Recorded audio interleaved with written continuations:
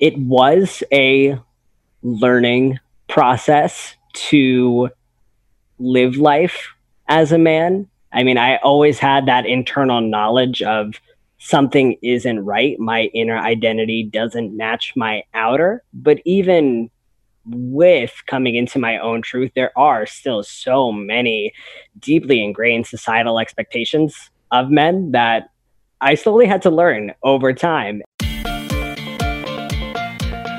Does talking about your money make you cringe? Are you tired of fighting about finances? Do you want to stop sabotaging your financial happiness? Then you are in the right place. Welcome to Breaking Money Silence, a podcast series aimed at helping all of us talk more openly about money. Your host, Kathleen Burns Kingsbury, is a wealth psychology expert who is doing what she does best, speaking about taboo topics. International speaker, author, and founder of KBK Wealth Connection, Kathleen understands money and our relationship with it. Over the past decade, she has empowered thousands of people to break money silence at home and at work. Now, here is Kathleen. I am really excited to have our next guest on Breaking Money Silence. I met him at a conference recently, and we had a brief but very impactful conversation. His name is Ray Lemonshoff. He is a practice management consultant for a regional wealth advisory firm. And we started talking about Ray's transition. When he started working in the industry, was living as a woman, and at age 25, he came out as transgender man and then underwent medical gender confirmation. He now uses his experience to promote intersectional diversity and inclusion and be an advocate on behalf of the LGBTQIA plus community. And I think in a few moments, he was able to open my eyes to looking at things a little bit differently. So I wanted to bring that conversation to our audience. So welcome, Ray, to Breaking Money Silence. Thank you so much for having me. I'm excited to be here. Yeah, I'm excited to have this conversation and learn more from you. So, I'll be honest and transparent to the audience. We were tossing back and forth a couple of different myths, and there's a bunch we could have landed on, but we landed on busting the myth wide open that men find it easy to ask for a raise. So, Ray, tell me a little bit about why you think that's a myth, and then we'll just kind of see where the conversation goes. Absolutely. I think a lot of that stems from the patterns of behavior that are encouraged for men and women in the workplace and how those behaviors are viewed by management.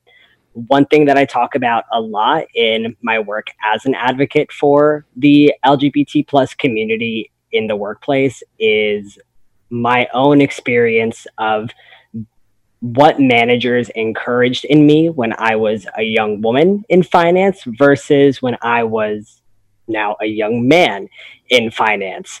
And a lot of that carried over into my one-on-one discussions with managers and one-on-one discussions with hiring managers, particularly when we began negotiating salaries. And I believe that it was anticipated that I would be significantly more aggressive than I was when it came down to the nickel and diming of finding the right salary.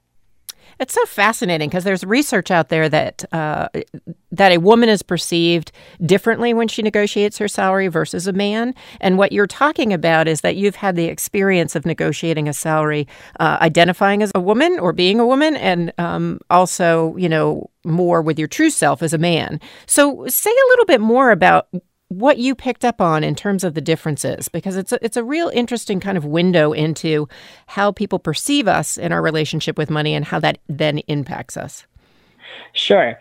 Well, both times that I have negotiated salaries, I was negotiating with a woman across the table. Okay. So I can't speak too much as to how the gender of the person across from me necessarily influenced the decision making. But when I was first entering the industry as a young woman, implicitly, I was made to feel as if the offer on the table was one that I should be grateful for, and that even the slightest movement away from that was seen as, a larger benefactor acting benevolently towards me. Whereas more recently, when I began renegotiating my salary and asking for a raise, there was a much wider playing field. And when we eventually came to a settlement and the papers were signed, a comment was made that they were surprised I did not push further because they were willing to have even more room on the higher side of things. And I was coming from a past experience where I was thrilled to have gotten as far as I did already. It was an experience that would have never been open to me 2 years ago. And the realization of, wow, this is the playing field that men are given versus the playing field of women. There's this whole notion of the boys club in business. Is it real? Ray, is it real? The boys club?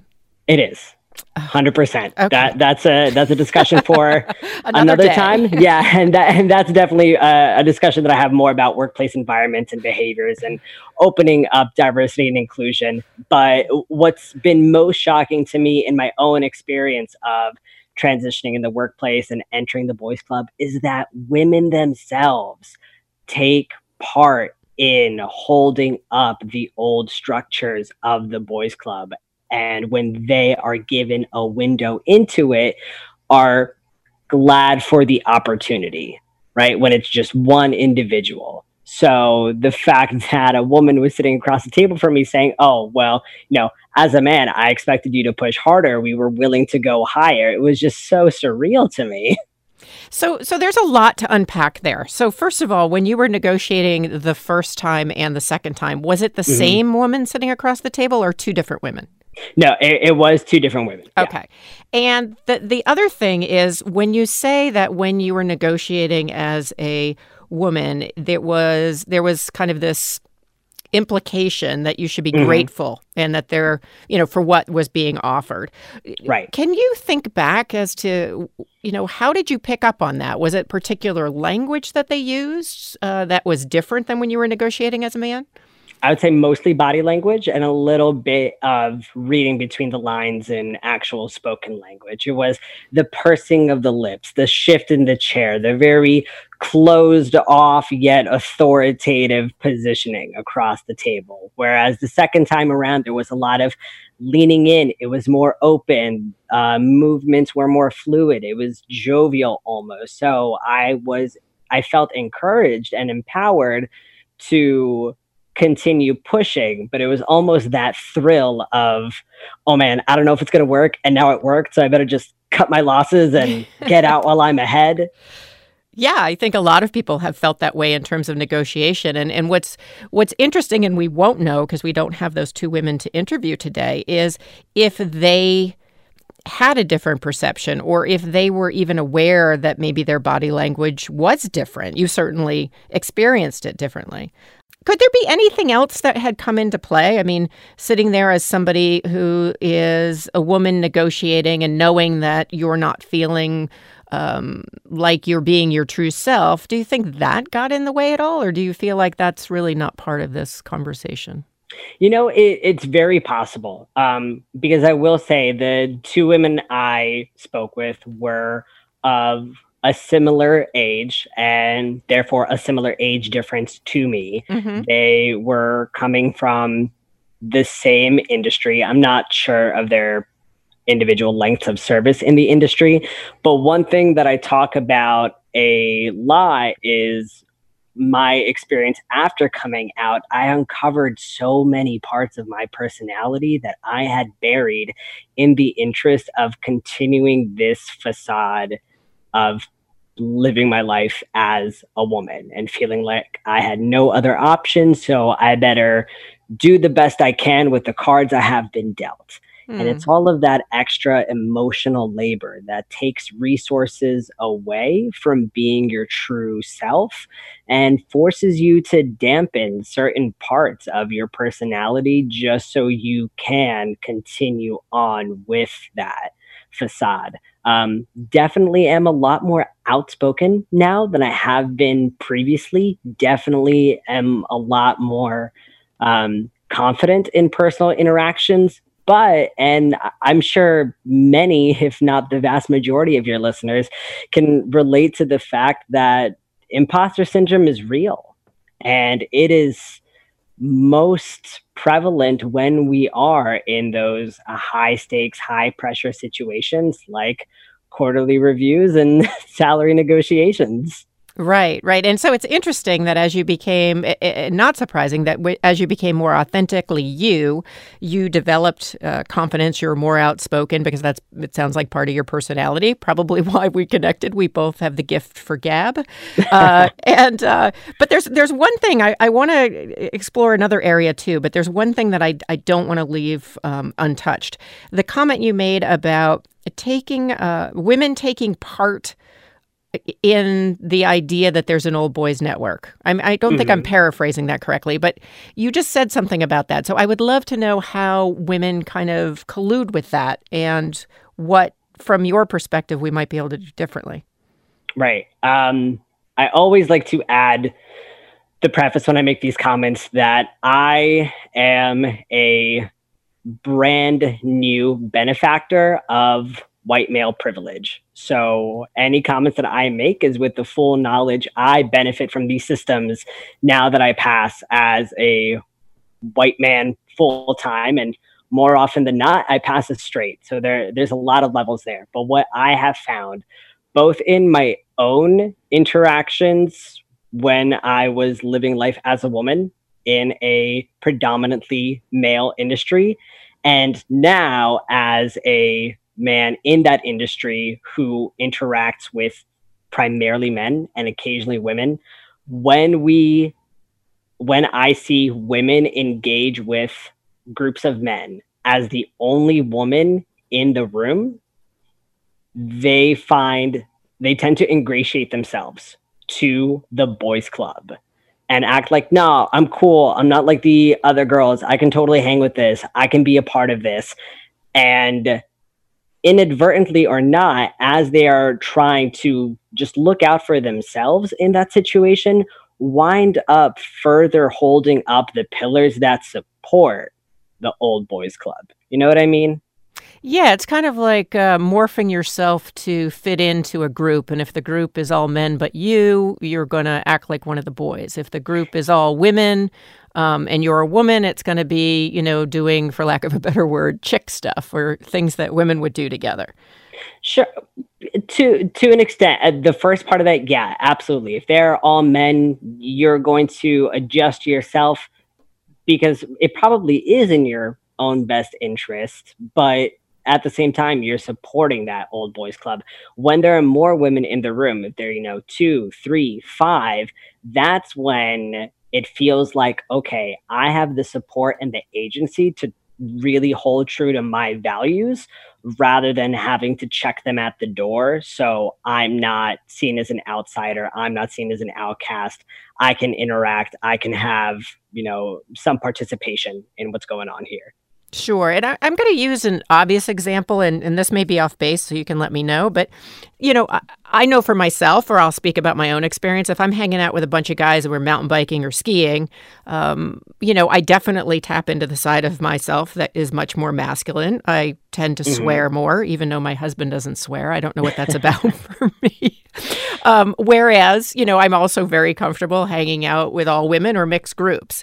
And so, I'm wondering if, when you look at financial services, often in leadership, there is one woman with a group of guys, whether that's a bunch of wholesalers, whether that is somebody in leadership, a woman who has made it to a different level than some other women have made it. That in some ways, I think what you're saying is that the societal expectation or the norms of what guys do when they hang out is reinforced, and that it isn't until we have a couple of people around us. And I imagine this can apply to people of gender, people of color, different sexual orientations, that you start to feel like, well, wait a second, if somebody tells a dirty joke, I'm going to call them on it. It makes me uncomfortable. Something like that. Yeah, and the key difference there is when we are in social groups, when, skiing, playing basketball, hanging out in the sports bar, watching I don't know where you're from, but in this area, we support the Eagles. We're Patriots fans here. That's okay. We'll still be buds. Okay.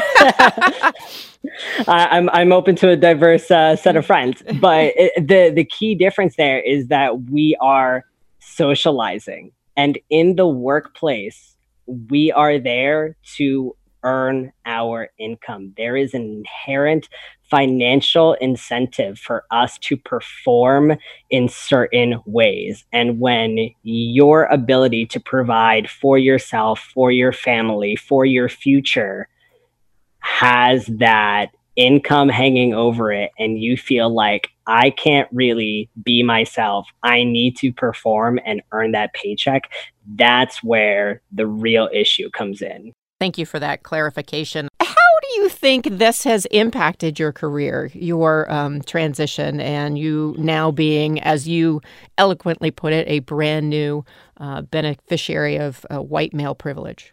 I actually feel really lucky to be in the position that I'm at, not just because I benefit from these old systems, which, fortunately or unfortunately, the reality is now I do when I walk into a room and no one knows me.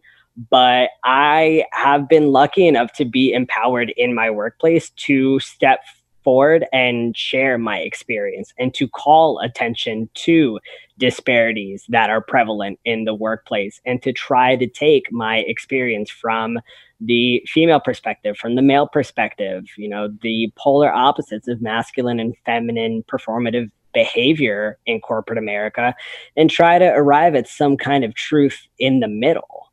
I have been given a platform as an employee resource group leader in my firm, and we work on education and advocacy across the gender and sexual orientation spectrum to try to change how we view diversity and inclusion in the workplace and how D&I impacts workplace behaviors. I'm curious how this has impacted you personally. There's the negotiating for a raise, there's the way people perceive you at work, but then there's your personal life. There is my personal life.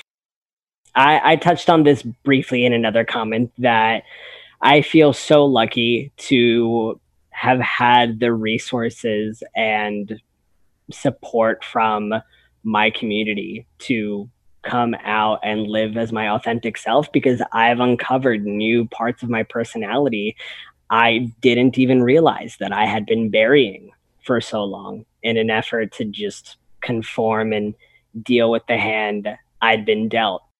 It was a learning process to live life as a man. I mean, I always had that internal knowledge of something isn't right. My inner identity doesn't match my outer. But even with coming into my own truth, there are still so many deeply ingrained societal expectations of men that I slowly had to learn over time, and were particularly interesting when re-entering the dating field, no longer as a lesbian woman, but now as a queer man. So tell me, because I know you were recently engaged, and of Yes. course, any couple that comes together, the partners have to, whether they're aware of it or not, have conversations about money or figure out how to do this thing called money. And so how have you, when you were entering the dating world and now that you're, I guess, officially off the market, Yes. how have you two kind of navigated the financial aspects and as it relates to, or maybe it doesn't relate to at all, gender? Oh, it definitely does for us. I am recently engaged. I am thrilled to be setting out on a lifelong journey with my partner. But when she and I first met and first began dating, we were both coming from the experience of predominantly dating women.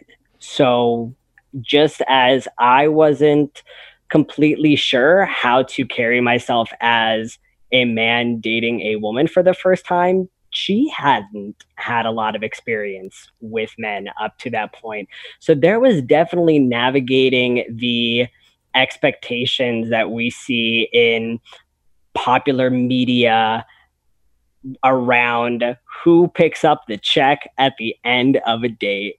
And now it's a conversation that we can joke about, but there were definitely times of serious tension where it was, okay, are you going to feel antagonized and have your masculinity called into question if I pick up the check?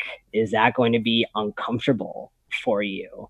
And there definitely was some play, not just with gender and gender roles, but our own backgrounds. I'm first generation American. She is not. I come from a Jewish family. She comes from a Christian background. There are definitely more rigid roles in my past experience than hers. And there is some trepidation around, am I going to make you uncomfortable if we break those down? Now, so who did end up paying for the first time for the check? Do you remember? To be honest, our first day, I don't. I'm pretty. We were going Dutch the first date because it wasn't until a few weeks later we realized it had in fact been a date. I love that. I love that. Because even when I think even nowadays when we're talking about, feminism and talking about, trying to be more empowered, or even female breadwinners, and what do you do when you ultimately are going to pay that Visa bill, but you are out socially, and, for some husbands it may or may not be a problem if you pick up that tab. And so it is a really interesting question. And so, where did you guys land, if you don't mind sharing, on how you're going to manage those situations, now that you're engaged? Is it still going Dutch? Is it somebody pays over somebody else, or does it depend on the social situation you're in? Yeah, so for going out and having fun with friends or solo, it's pretty much whoever reaches for the check first, and it's not a big deal. Again, as to queer people who are entering a relationship that seems very straight from the outside gazing in, what we've decided is best for us is an equitable contribution to our household bills and fees. So we break down the money that we need to spend every month. We compare it to the money that each of us earn, and we distribute it pretty equitably on a bill-by-bill basis. Mm-hmm. Well, I just love that you've had the conversations and you've come up with this plan. I wish all couples would do that, whether they're getting married or whether they're living together. I think it's a really, obviously, if I run a podcast called Breaking Money Silence, I think it's a really valuable conversation. So what advice would you give for, say, financial professionals who are working with couples like you? What can they do to be open and welcoming, and should they even explore gender differences in the conversation? There were a lot of levels to that question, so I'm going to start big and zero in. I think the number one thing that anyone can do when it comes to talking about money, when it comes to diversity and inclusion, when it comes to just engaging their wider communities, is to remember you're aiming for progress, not perfection. When I was talking about myself and my fiance, we did not immediately arrive at those conversations of, here's how we're going to plan our household funds. Here's how we're going to spend our money. That took a lot of time and effort, and definitely some passive aggressive texts in between. But we have arrived finally at a system that works for us and our relationship and our household. I try to bring that same amount of patience and compassion to the workplace, that it is hard to change corporate America there, and in international business as well. There are centuries of mindsets and cultural norms that we need to re-examine and slowly take apart. And regardless of how much passion I bring to that project, it is not going to happen overnight. So I think looking at larger trends, whether it's your business as a whole or your relationship with one client, and identify, where can I make a tangible difference for you? And which of those tangible differences is going to be most impactful to you, a member of, my clientele or my business community. and just start there. Start with one thing that feels good, and it snowballs. I love that advice, because part of what I know I get caught up in, and I see other people getting caught up in, is the idea that we have to do it right, that we have to figure it out. Like, we have to read a book, then we have to go out and we have to do it right. And, working with human beings and relationships, things aren't right or wrong. So do you have any doable action steps that you could share with our audience? The doable action, and I've turned this into a game with some of my friends and my employees or fellow employees. When we go to an event, the group that we find ourselves talking to the most, we just do a quick glance of who is in that group. And we do a gut check of, are these the people I always engage with? What does this group look like? Are these the people I want to be engaging with? And how can I push myself outside of my comfort zone there?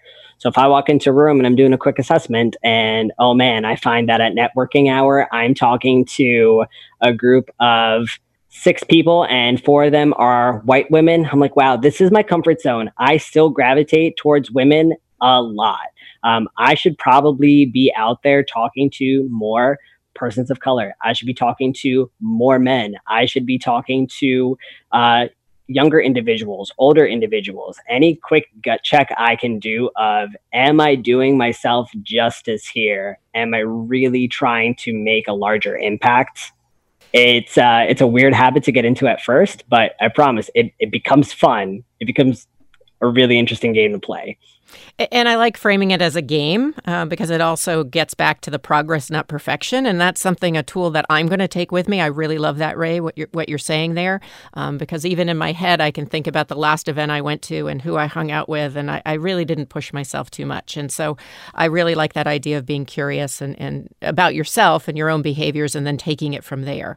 So before we end, because, time goes so fast on this podcast, I want to just get back to our original myth of men find it easy to ask for a raise. Now, granted, we have talked about a lot of different things, which is great. Mm-hmm. We've opened up the dialogue. But if we had to reframe that myth into something that's more factual, what would it be? I think that the statement of fact is men and women are both just as nervous as each other when it comes to negotiating salaries, but typically men are willing to take a bigger risk. Men are, in society, larger risk takers. And so it may seem when they take the risk and go for the larger number that they are better at negotiating their salaries and wind up, getting the result they want more frequently. So I don't think it comes down to a matter of skill so much as it comes down to an appetite for risk.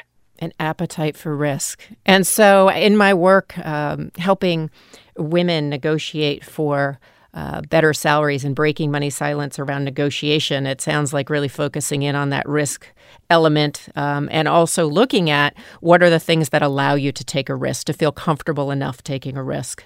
And it sounds like, I don't know if you agree. You can let me know if you do or you don't. But it feels to me like gender's part of it, but it's so much more complicated than that when it comes to any type of money behavior. That gender is one lens, but it's not the end-all, be-all lens. And how we're perceived may be differently, but what we do with that is really maybe at the core of what's important. I definitely agree. I think why gender is so easy to point to when it comes to differences is because it's the first lens that we learn as humans. It is so easy to teach a child, boy versus girl. It's more complicated to teach lenses like race, socioeconomic background, life experiences. And that's why we continuously come back to gender as the easy divider, because it's the first one that we learn to identify consistently. Wow, Ray, I'm going to leave it at that because I think you said it so beautifully. And I really am so happy. I feel like things happen for a reason, that we bumped into each other, because literally it was 5 minutes. And I said, I really want to continue this conversation with Ray and hear his thoughts.